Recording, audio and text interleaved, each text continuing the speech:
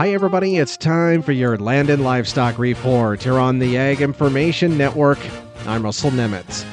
Well, the U.S. Wheat Associates has always had the responsibility to help out the world's wheat buyers, flour millers, bakers, and wheat food processors better understand how U.S. farmers produce higher yielding, higher quality wheat while using methods that are better for the planet that we all share.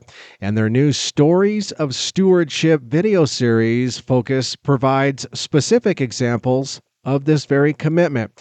It's also important to understand that farmers and the federal government have been partners in conservation for decades now. And the 2018 Farm Bill maintained a strong commitment to voluntary and incentive-based conservation programs. The National Association of Wheat Growers, in fact, has reported that between 2018 and 2021, U.S. wheat farmers entered over 7,500 contracts with USDA's NRCS through the Farm Bill conservation programs. And these include such practices as cover crops, reduced tillage, erosion control terraces, and grassed waterways.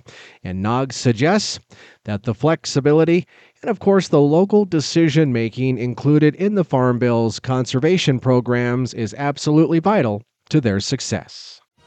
For the Ag Information Network, I'm Russell Nemitz.